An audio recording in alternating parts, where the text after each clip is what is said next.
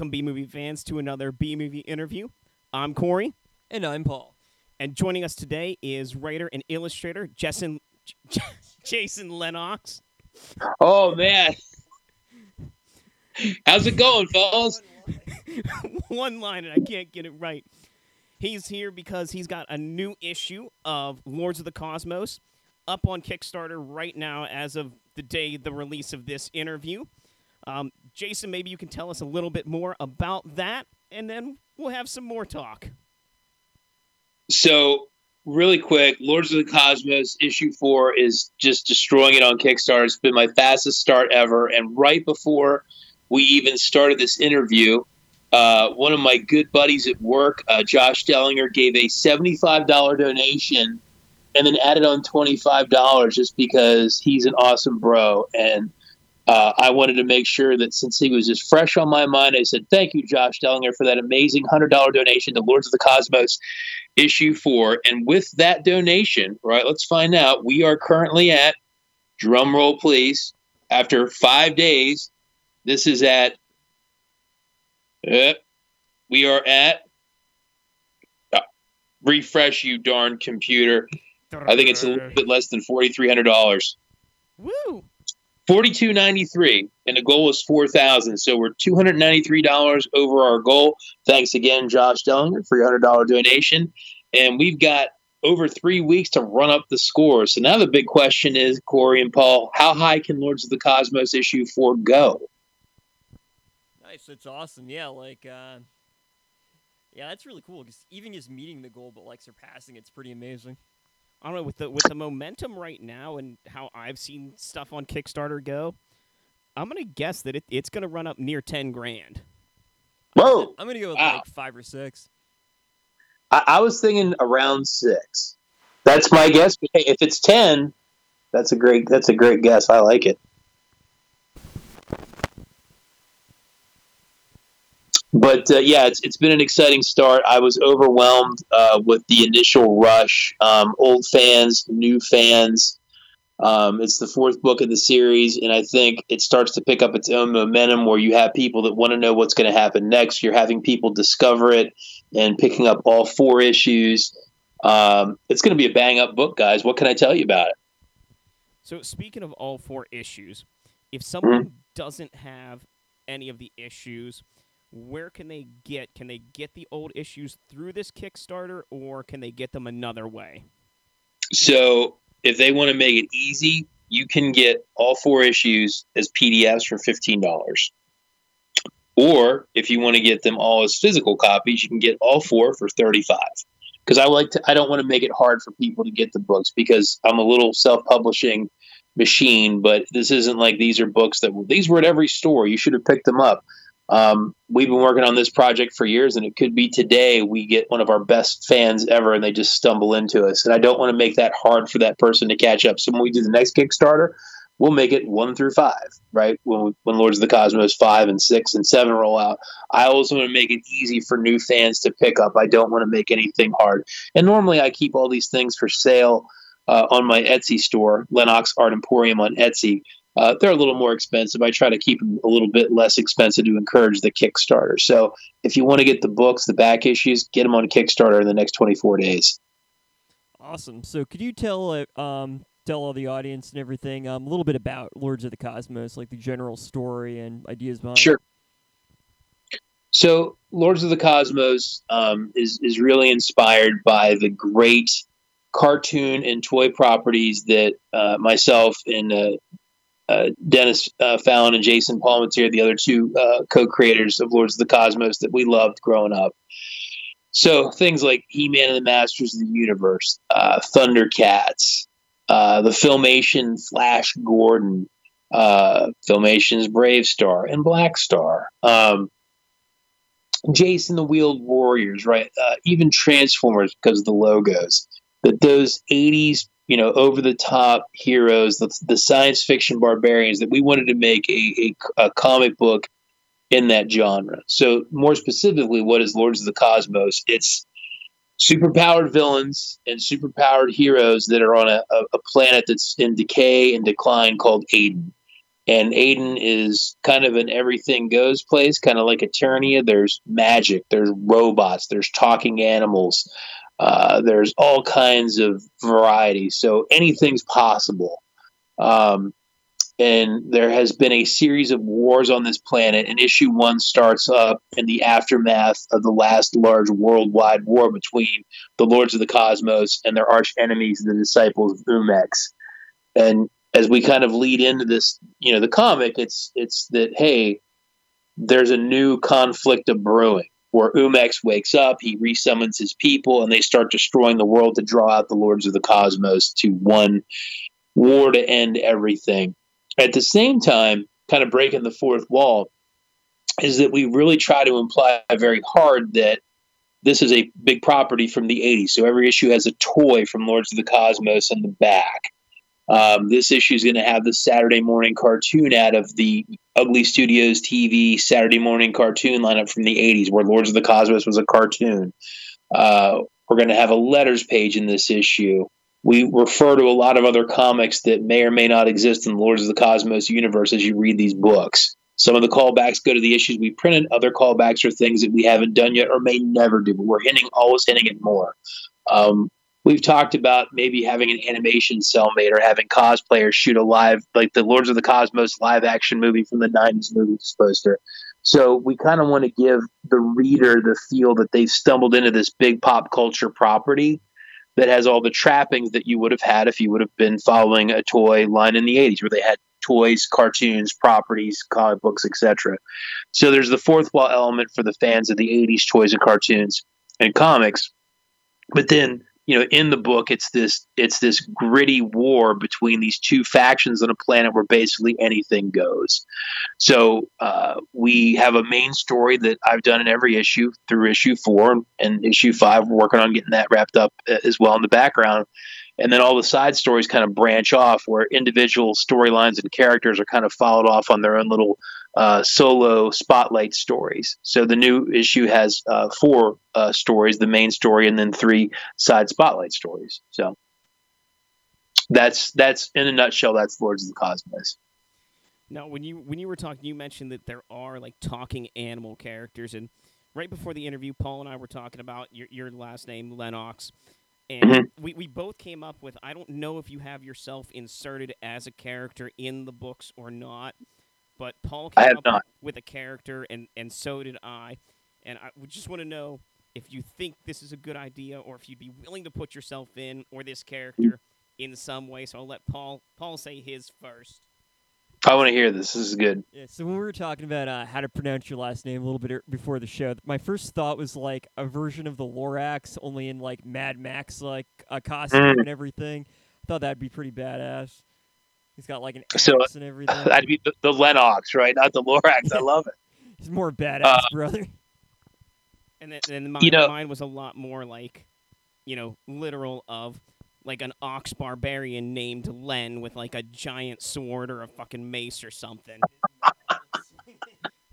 Well, I'll tell you what, I never thought about inserting myself into the book, but I think if I did insert myself in, I think I would just be an extra that would get shot immediately or burned alive by the Disciples of Umex and thrown in a ditch. So I think I would be treated very quickly and unkindly by the inhabitants of my imagination in this book.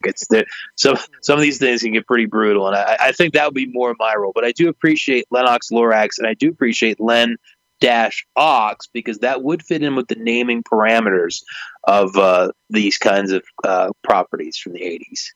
So you saying you'd be one of the extras just made me think of Evil Dead the musical, when Evil Ed has his song and he's like, I'd be the unforgettable demon number 39, like. Right. No, I always thought it was cute when Peter Jackson was in Return of the King and he's a pirate that just gets shot with an arrow and dies. Like, I thought that was cool. He didn't want to be a big thing in the film. I thought it was cool. He's just in it for a minute, gets shot and dies. Like, I think that's cool. Kind of like Alfred Hitchcock would be in the films, just kind of there for a minute and then leave. Guy in the store or something like that. So I guess one question, you gave a pretty good synopsis of what Lords of the Cosmos is, but for anyone who hasn't read the comics or maybe hasn't been into comics for a long time, what's like, a 30-second, say, pitch that you would give to get them excited, or what's the main reason they should come to check out Lords of the Cosmos? Wow. Okay. Let me think for a minute. Let me prep up. Right. Putting me on the spot. Spotlight on Jason Lennox in the interview. So 30 seconds. Imagine a 1980s themed comic book based on some of the popular toy and cartoon themes of that era. Wizards, cyborgs, talking animals, and swords. That's Lords of the Cosmos. Are you in? I think that's a pretty quick elevator speech. That sums it up. You guys have read the books, the first three. I think that's a pretty good quick elevator speech, right? Oh, yeah.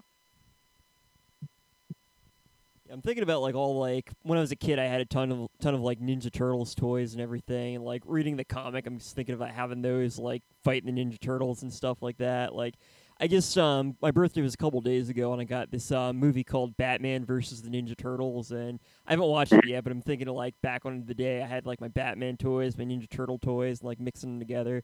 So like kind of put that like with the darker He-Man kind of thing. It's very like yeah. I mean, off the top of my head, just kind of mentally going through the books, we've had an underwater war. We've had a dark take on the She-Ra mythology with the Rainbow Knights in issue 2.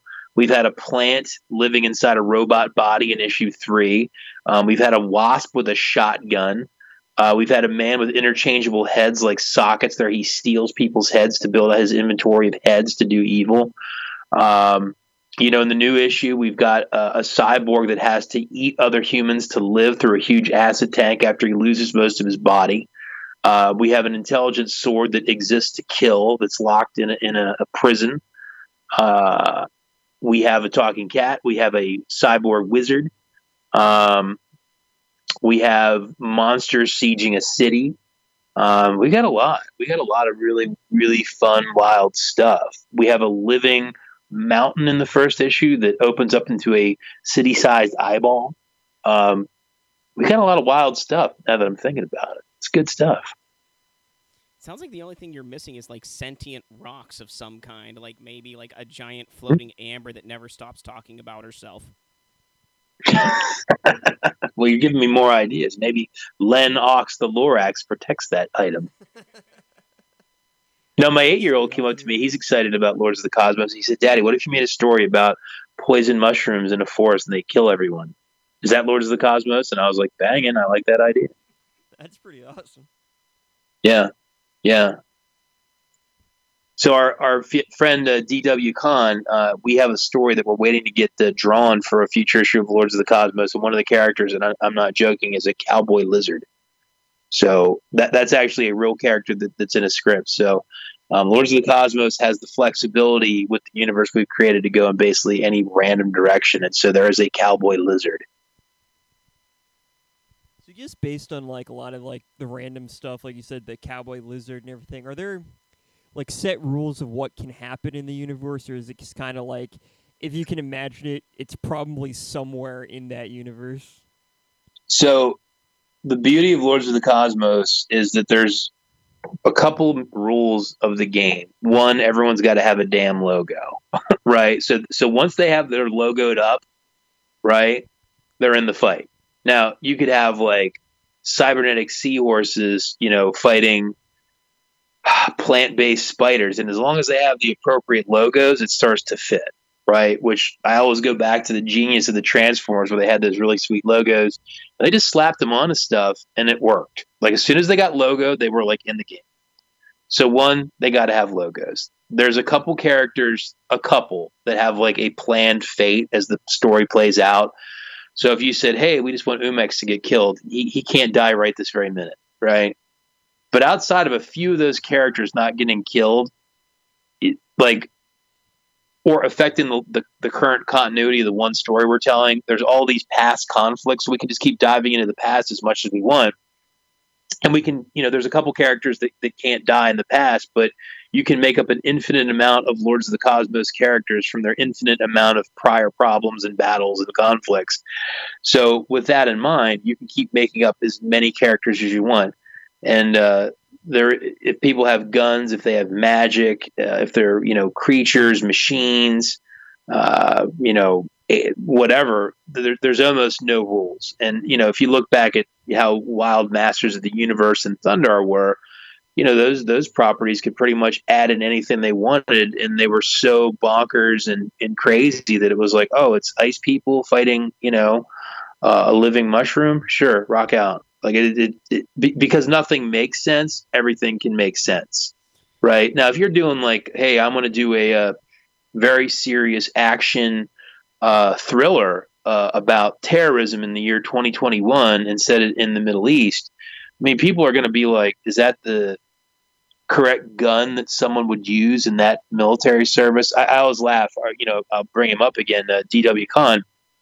I did a piece of concept art for him based off a German Wolfpack U-boat set in the 30s. And we set it in the Pacific Ocean where Cthulhu lives, right? And I drew the submarine, right, based on some reference I found. And I drew Cthulhu underwater. He's going to crush the submarine. And they're Nazi Germany era submarine. And I put it in a World War II group that I'm a member of in Facebook.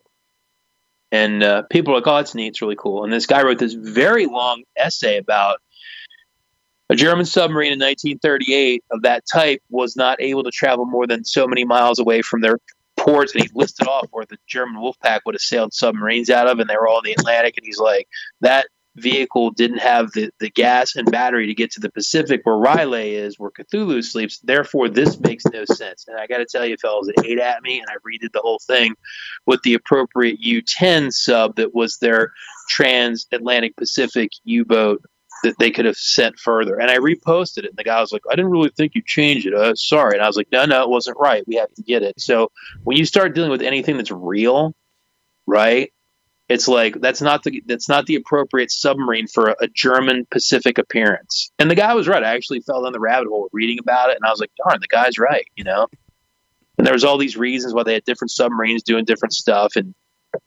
one of the reasons we made Lords of the Cosmos the way that we did, so we didn't fall into any of that stuff. So I'm like, yeah, we got Lizard Cowboys.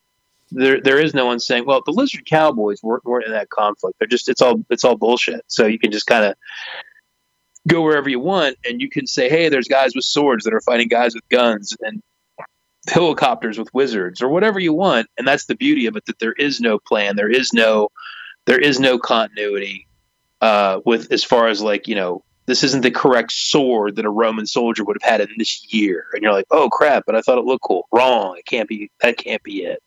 Now I just want to see like an army of like 12-foot skeleton owls that can like change their claws into like different elements, fighting this army of like mole people because they killed all of the druids or some shit. Like, seeing Lords of the Cosmos, that could work. You could put that together. Now, the Lord, they have to be logoed, and maybe one or two of the main bad guys are kind of there leading the owls. You know what I mean?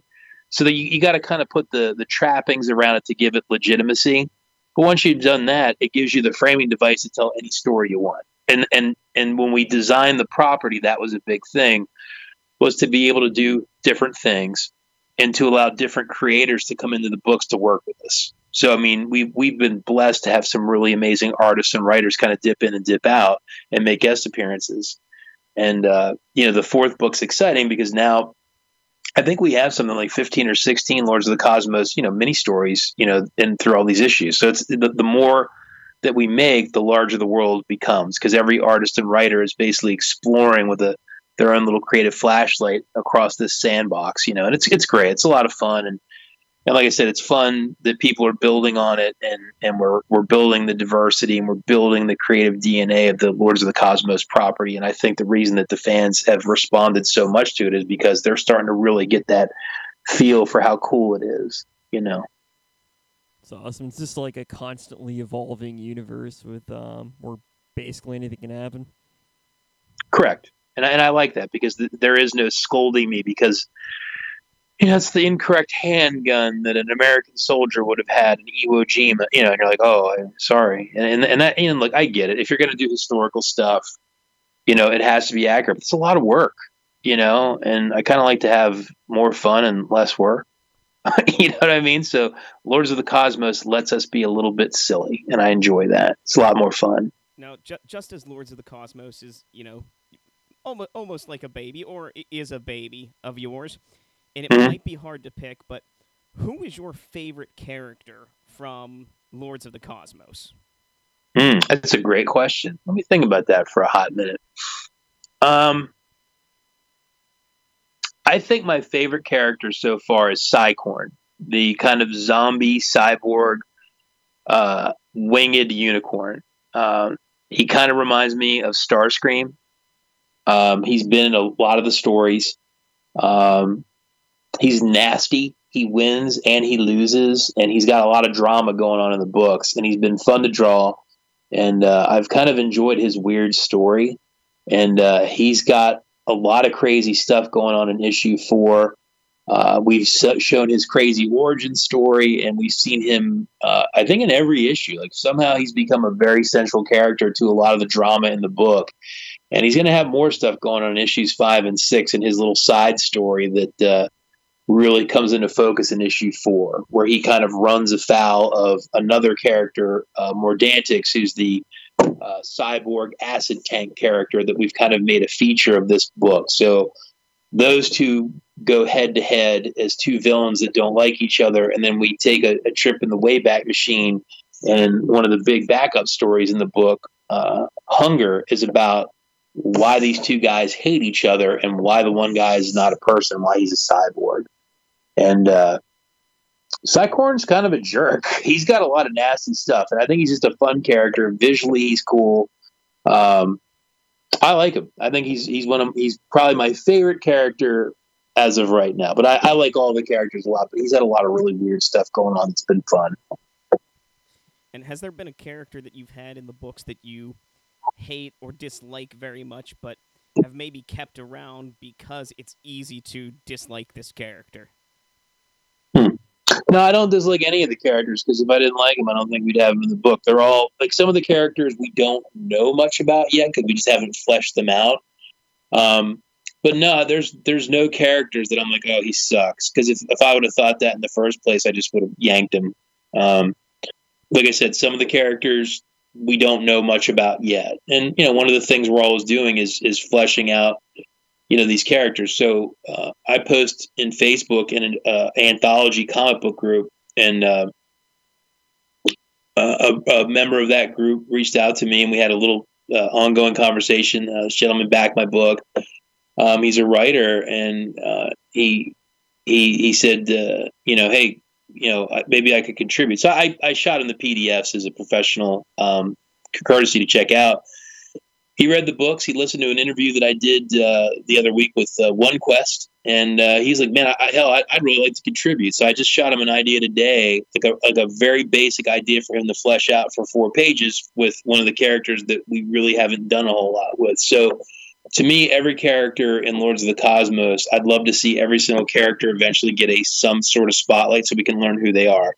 And to me, it's exciting to have someone read the books and get excited enough to say, I want to touch Lords of the Cosmos. And, look, I don't know if this guy's going to have an amazing idea or a bad idea, but I'm excited to see what he comes up with, because maybe he's going to tell me about one of these characters that we don't know much about. And that's exciting. It's kind of like, for me as a creator, it's like I'm going to get a present. Now, I may not like it, right? I hope I do. But, like, what does this gentleman see in the character that I gave him a little tidbit on, like a stub? I gave him a very small stub and said, here's what little we know about this character. That's it. Why don't you take it for 4 or 5 pages and see what you come up with? And then we'll learn about that character, And then I just have one more question, and then Paul might have one or two. But if Lords of the Cosmos was adapted into a serial, like a TV serial or a movie, what style would you want it to be? Would you want it to be animated, live action? Would you want it to be like a cheesy 80s action movie or like a pumped up movie? You know what? I've actually thought about that, and I have what I feel is a pretty interesting answer. I'd like to see it as an anthology, and I'd like to see every random style you just mentioned in it, like a cheesy 80s live action, a hard edge 90s anime style, 70s animation, CGI, an amped up, 2019 live action. It'd be interesting to see Lords of the Cosmos in little bits and pieces with tons of different styles. I think that would be really interesting.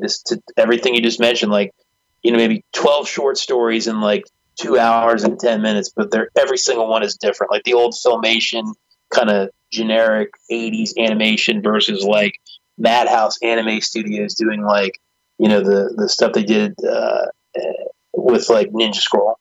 To me, that would be interesting to see it done in different ways because we've had different artists draw it. I think it'd be fun to see different art styles. If that makes sense.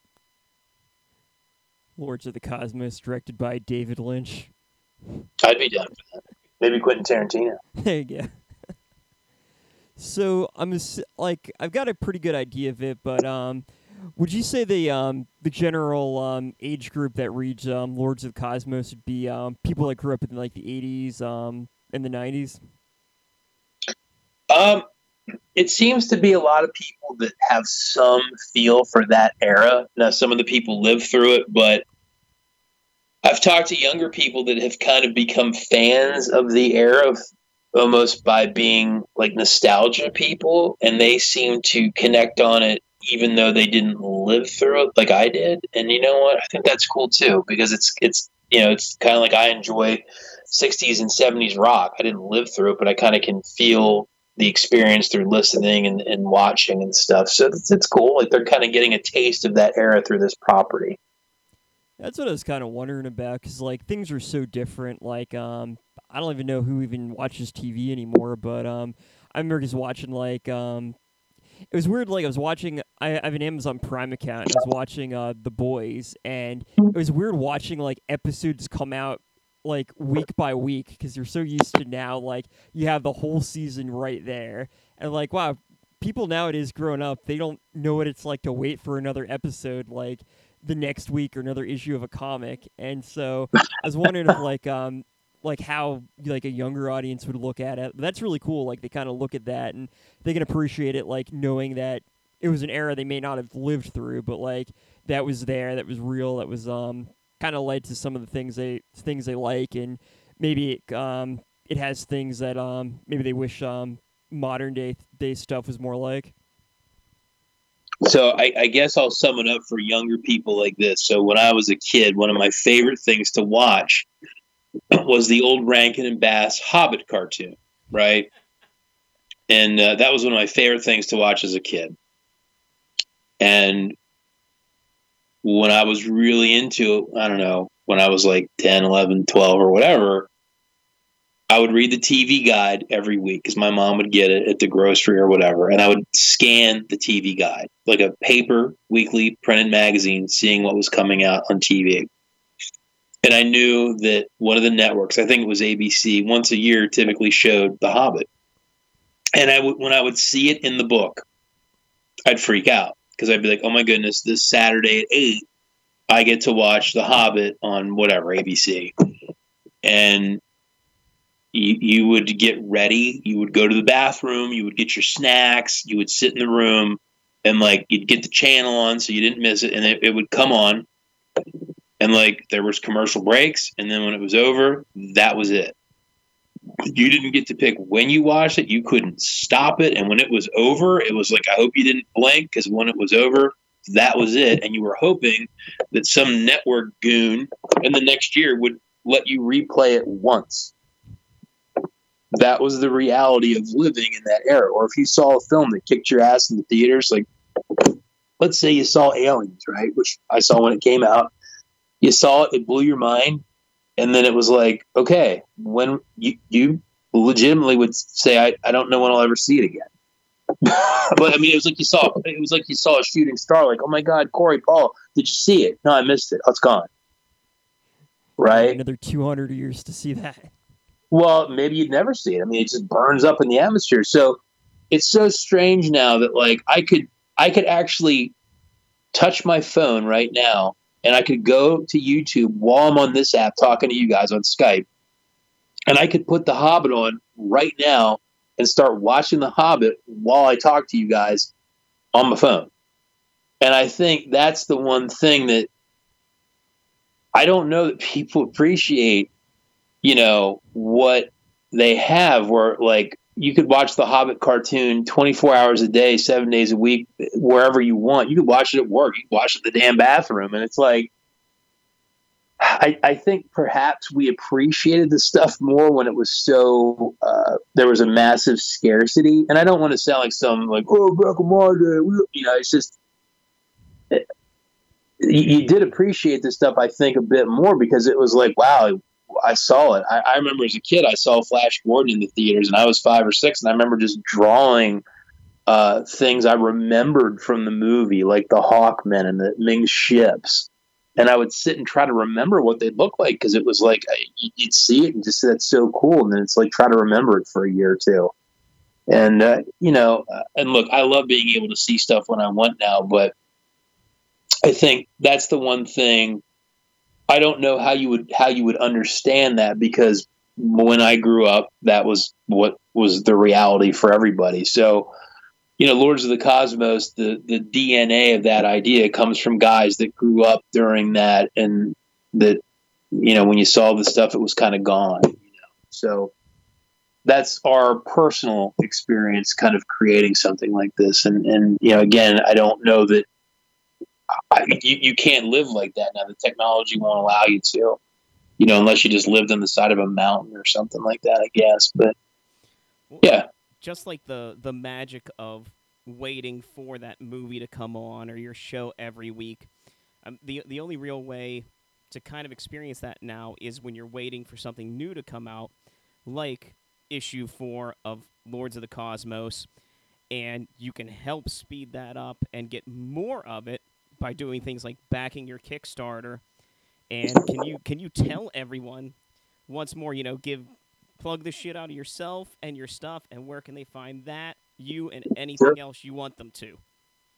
So let's plug the shit out of this thing. So Lords of the Cosmos, the easiest way to find it is just going to be to go to Google and type in Lords of the Cosmos for Kickstarter. It's going to come up.